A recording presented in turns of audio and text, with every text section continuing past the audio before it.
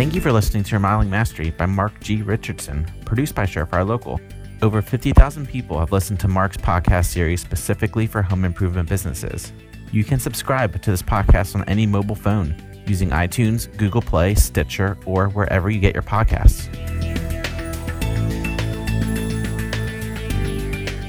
Hi, I'm Mark Richardson, and welcome to Remodeling Mastery.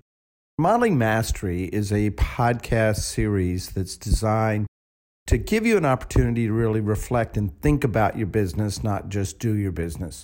What I try to do is I take different topics that I just see, quite frankly, are really relevant to your health, relevant to your success of your business.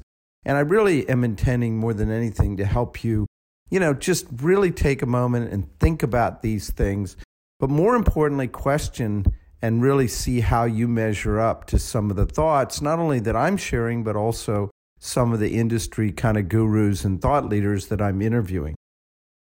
This podcast series is produced by Surefire Local, as well as supported by the National Association of the Remodeling Industry, a leading organization that's really designed to be the glue that holds together, I think, many of the remodelers, as well as Professional Remodeler Magazine, which oftentimes is really a great source for those insights that really will help you really improve your business.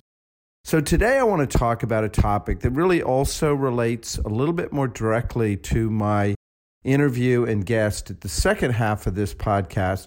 I want to talk about the subject of a world-class client experience. I think many people got into this remodeling business in large part because they had a real interest to build stuff. They had a real interest to get out and design something, a real interest to, quite frankly, just find a business that was very, very diverse and not something that you would be bored with. And as a result of that motivation, whatever it happens to be, really, I think, drove you into the business. And you tend to, I think, oftentimes focus on your passion, not necessarily what is some of the keys to success in the business. Many years ago, I remember thinking about, what are some of the keys to successful business? And a big part of it is really creating, I think, that delighting client and that raving fan within your business. And once you create, I think, a core kind of client base, what you're doing at that point is you're kind of deputizing them. You're deputizing them to get out and, quite frankly, not only share with the world, certainly post reviews for you, but really be kind of that light that helps, I think, create you more as a magnet for people to come to you as opposed to you chasing after them. Now, so today I want to talk about this whole subject of client experience, and I want to share some stories I think that really are relevant. I remember about 30 years ago, I was actually sitting at my desk and I was thinking about, different kinds of things. And I said, I want to spend some time, that day really reviewing some of the client letters that came in about what we were experiencing within our business. And I happened to have, about 8 or 10 client letters that were sitting on my desk that I actually hadn't necessarily read yet. And like everybody, I think clients, whether they're sending emails or doing reviews, or in the old days they were sending letters, everybody gets a few of those. But I think the question becomes, when you really review and you really study those letters, what is it the client is really saying about you? Now, the natural tendency, I think, is that you think what you're doing for a client is building a project. You're creating products within their home. But the reality is the judge and the jury of what you do is not about the product. It's about the experience. And I think this was really highlighted for me in sitting down and reviewing some of those letters. I remember in one of the letters they talked about, for example, in the course of the activities around their house, their dog had gotten out of the fence. And the carpenter and even, in fact, the subcontractor went around the neighborhood, driving around looking for this little dog, which happened to be, certainly a really, really key part of this client's life.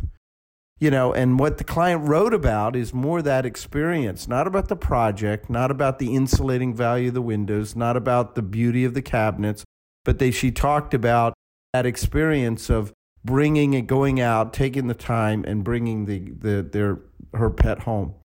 Another example was a client who was a single mom who had 2 little kids. She had to get off to daycare to go to work, and it happened to be a snowstorm. And the carpenter and the helper in this case, they actually spent about an hour and a half digging the car out so that the mom could take their kids to daycare so she could go to work. Again, it was about the experience. And one that I'll never forget, also a little bit of a pet story, is I remember one client talking about in the beginning that their dog was depressed.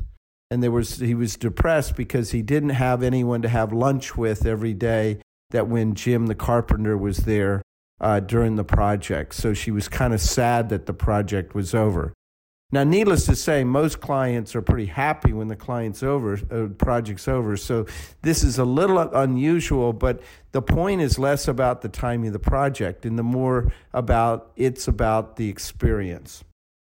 So later in this conversation, David Lutberger, when I do the interview, is actually going to be talking about, how to have really the best kind of client experience and what you can do to kind of be more proactive with that. In my book, Fit to Grow, I have 12 business themes, and one of them is very much about that. It's that business is about the experience, not about the product. Now, the tricky thing, as I said before, the reason that most people get into this business, whether they're you or they're your employees, is not necessarily to be out there creating client experiences. They're about, again, either making the money or producing good projects or doing something that's interesting in terms of design. So if you want to start to see a shift and really make this more of a priority, I think, within the business, it really starts, I think, with you. And I would start, quite frankly, trying to quantify the value of a client. One of my friends actually did a study on this, and he went back to 3 clients that collectively added up to about $50,000 in revenue that he had produced work for 3 years before. And he actually created kind of a family tree of those 3 clients. And those 3 clients, obviously, in some cases, they did some additional work. In other cases, they referred. In some cases, a referral went to another referral who happened to be kind of a gold mine of potential clients and projects. The long and the short of it is, those 3 clients, over the course of a 3-year period of time, when you looked at it kind of like a family tree, resulted in $400,000 to $500,000 in business for him. So for those that are in this for the business, for the economics, for the ROI, so to speak, there's a huge ROI if you put the right attention on the client itself and the client base and the client experience and memory, and you try to mine that over a period of time. I think it can be some of the least expensive marketing that you're able to do. So how do you start to see the shift? Most of your companies, you're running so fast and furious about doing projects, scheduling projects, ordering materials, closing deals. You're doing all that. You're not necessarily taking the time. So the first thing I would do is I would start to really spend some time on the culture itself. And the culture itself is, what are some of those core values? Some of those core values that you certainly have as it relates to client experience. But how do you start to articulate that? What are some of those beliefs? Because it all starts, I think, with having the right mindset. And when you have the right client-centric mindset, or your organization can almost be contagious and your people can be deputized to be able to think this way, then I think you're going to see the results. So after you've established, I think, some of those, you need to not keep it a secret. You need to start talking about it. You need to integrate it into your client or your employee newsletters. You need to start to do some trainings on what these different beliefs and core values are. And after you have them, I think, for example, you might want to have even some discussion groups. So, for example, you might want to have a group of folks together, whether they're production or whether they're sales or whether they're leadership, and have a discussion. Ask the question, what do you think is the value of a client? And let them try to articulate it, both in terms of kind of the financial sides of it, but also in terms of the emotional or its sustainability side of the value of a client and how it really makes them feel. Another discussion topic might be exceeding expectations. That's another, I think, theme within my book that I really, really push, that it's not only important to exceed the expectations, but you have to, if you're going to exceed it, you got to set the right expectation in the first place to be able to beat it. But at the end of the day, people are going to judge you more by exceeding the expectations or hitting what you promised or exceeding what you promised than necessarily just doing what you agreed to do. Another topic might be, how do we make this client experience more memorable? Maybe get into sharing some experiences about making it memorable. But the point of all this is simply, don't keep it a secret. Don't just assume because you've sent out a memo that all of a sudden we want to care about the client experience. Actually show either metaphors or examples or even other business models that really illustrate this, and I think that you're going to see some good returns. I think another element is, once you've created the client, I think one of the big mistakes I see with remodelers out there today, especially smaller remodelers, is that they tend to make the client a stranger. And what I mean by that is they stop keeping in touch. And when I say stop keeping in touch, I'm not saying about sending out a promotion or sending out a newsletter. That's all nice little touch points. But the real keeping in touch is, I think, more on the high touch or the personal side of the relationship. I know years ago I studied this subject fairly carefully and actually said, the ROI on a past client or past relationship, or even a prospect that never proceeded, if you could get them to either do something or refer you to do something, the cost of creating that business was almost nothing. So I started a little system even for myself at the time. This was 30, 40 years ago. That was what I called my call a day. And the call a day was like a one-a-day vitamin. And on the top of my calendar every day in red, I had the name of a client, a past prospect that I wanted simply just to call them up, let them know that I was in the neighborhood or I was thinking about them. And if I could ever help them, I'd be glad to do that. Well, that really resulted over the years in literally millions and millions of dollars of business as a result of that simple little exercise.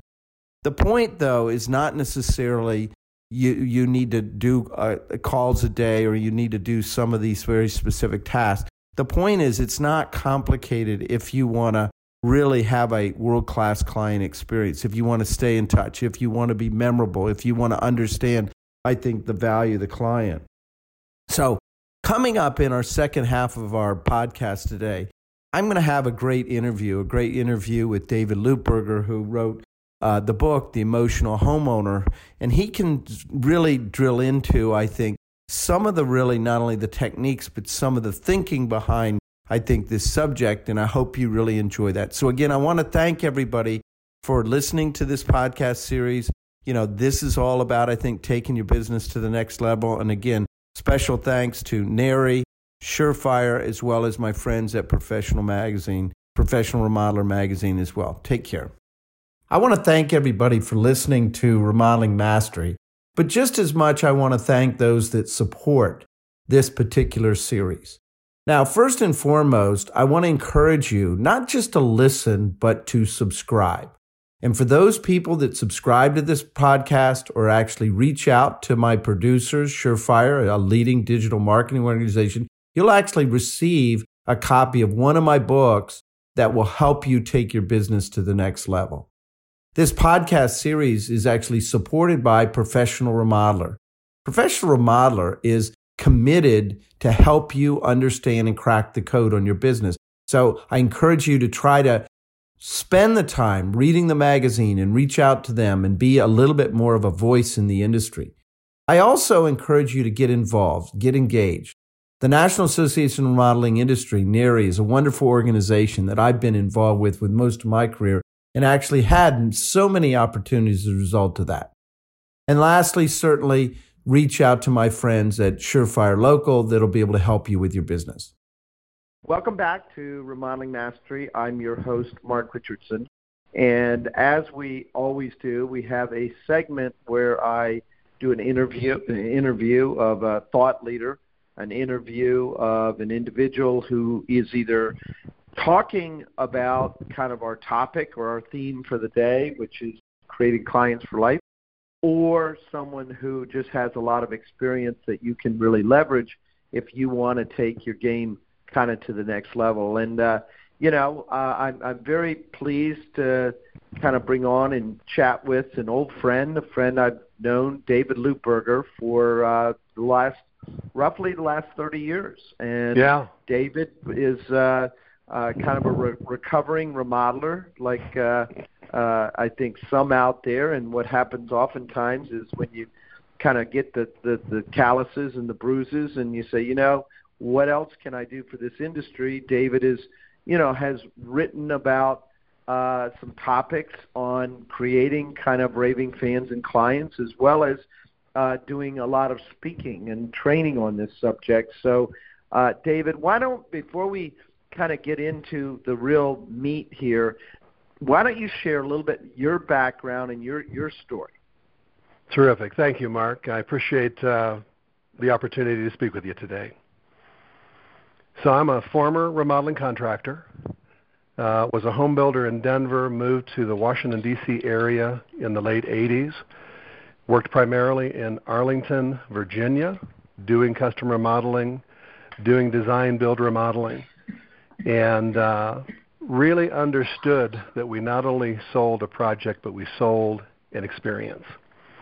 And should I dovetail here into, how I was introduced to the Client for Life idea? Absolutely. I mean, most remodelers out there, home improvement, I think they very much look at what they do as certainly helping and being kind of a doctor for clients, but they oftentimes think of what they do as create projects, not necessarily experiences. And the shift here is, working back in the early 2000, and does Remodelers Guild ring a bell, Mark? Absolutely. Yeah, so we were attempting to show contractors how to make their company a saleable asset, and met with a banker at one point who was kind of acting as an advisor.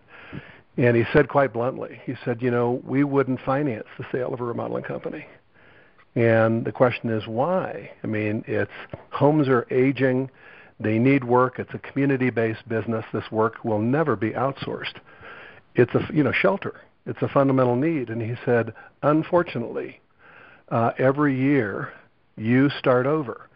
Meaning if you did a kitchen, bathroom, master bath, or remodel, people don't call you the next year saying, let's do another one. Traditionally, 5 to 7 years between major projects. And then he said, number two, perhaps as challenging is you're subject to the whims of the economy. And you don't control that. He said, economically, you're in a market that can include risk. So we listened to that, but he looked at one other element of the program. And this was this Client for Life, which is we have relationships that really no other service provider has. If you're involved with plans development, selections, moving into construction, or even just in construction, we're in relationship with people anywhere from 3 to over 12 months. And we are literally working in their home around their family. And so the relationships we have with people are just sincere and fundamental. And so this focus is when we finish a project, how do we maximize and extend that relationship? Let me interrupt just for a second, David, because I do want to add kind of some color to what you're saying, because it is really important. And that is, I think 20 years ago, people thought of their remodeler in many ways, they like their family doctor. However, today, more than ever, homeowners today look at what they do in their home more as a transaction than necessarily a relationship. And I actually was working with a remodeling group who did small projects. And we went back and we studied, and we looked at 18 months period of time. And I asked them, go back and look at those projects that had done one project in the last 18 months and how many moved to 2. And then I also asked them, go back and look at the projects that you had 2 projects with and how many of them moved to 3. And what was fascinating with the results, and really quite surprising, only 18% of the people moved from 1 to 2, but 72% moved from 2 to 3.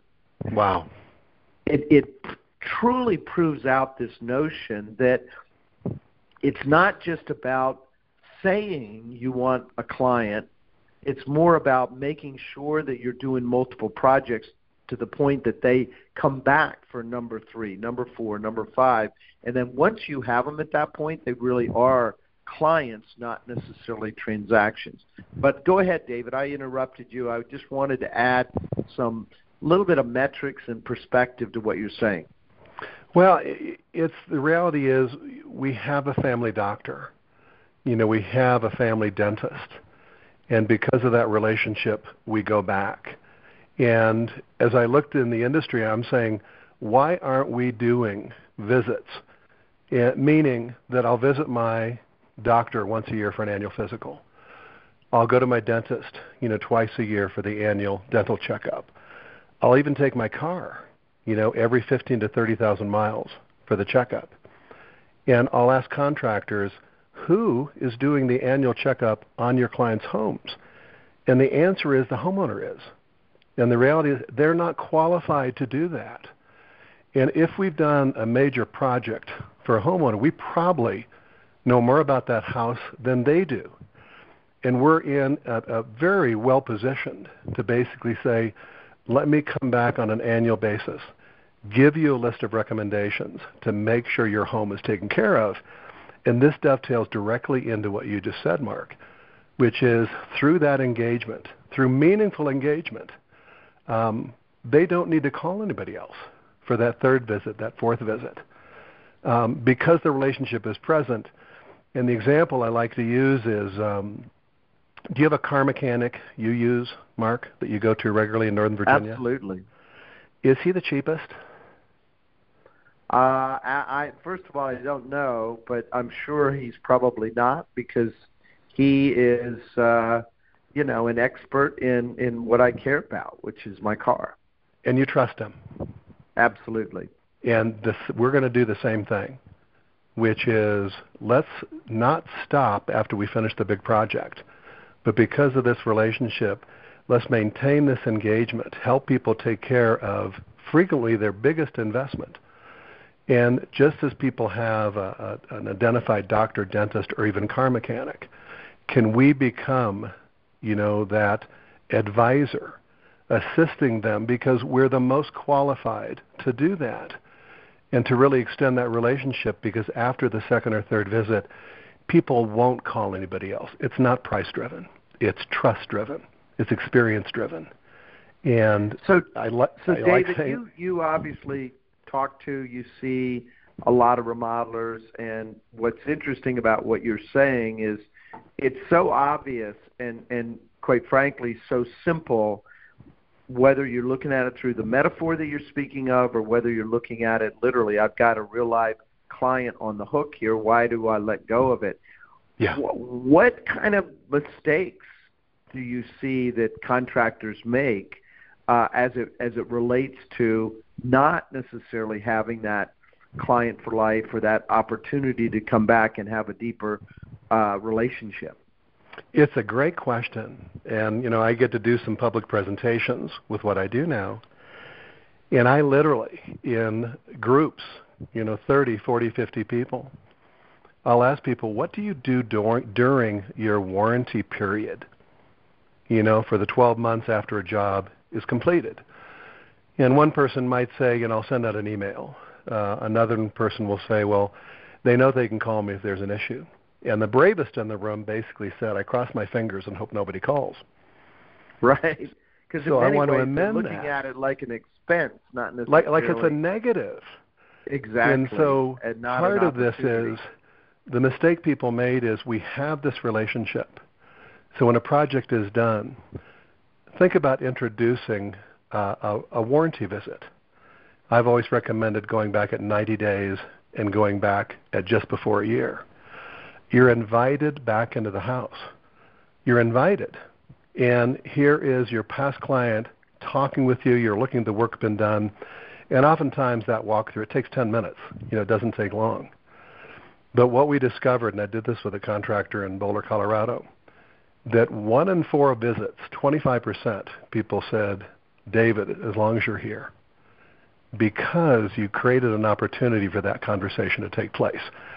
So to me, a big mistake is not maximizing that warranty follow-up and being invited back into your clients' homes for a conversation about what they would like to do and what they're thinking about. What's interesting with what you're saying too, David, is that today more than ever we're seeing some softening in terms of kind of the marketplace, and we're seeing lead flow drop down a bit. And now all of a sudden people are getting a little bit more desperate with the leads that they have, where what you're describing, 1 out of 4, that you just go out and visit in a warranty type of arrangement that has something else, that's pretty much a free lead. And I would argue your conversion rate on that lead is probably many, many times what it is on more of a cold type of lead. Well, and what we've done is after the warranty visits, I've said to people, you've made a major investment in your home. I'm going to come out and do a simple little evaluation. It takes 30 to 45 minutes.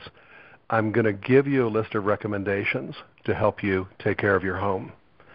And, people say yes. And in saying that, one of the questions is not only to review the present house systems, but we've got the big question, which is if cost wasn't an issue, and it always is, but if it wasn't an issue, what else would you like to do? And remember, you have a relationship, and this is a very informal meeting. You're just speaking casually. We discovered that 80% of clients, if they were staying in their home, were thinking about the next project. They may not have the money, they may not want to do it yet, but they are already thinking about what they want to do next.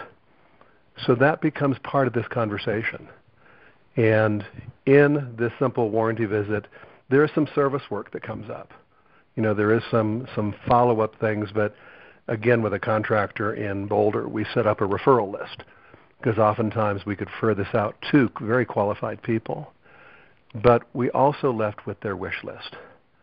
And that dovetails back into your comment about, that third visit, that fourth visit, is we know what they want. As you're speaking about this, David, the image that also comes to my mind is, there's kind of a financial planning kind of process and structure to it that, this becomes more of a 10, 20-year kind of financial plan that they're going to be doing different things over a period of time that either wear out, are going to be required to do, or even some of the discretionary things that they need to budget for, because oftentimes the biggest objection is that it costs too much or they haven't, created the right level of budget for projects.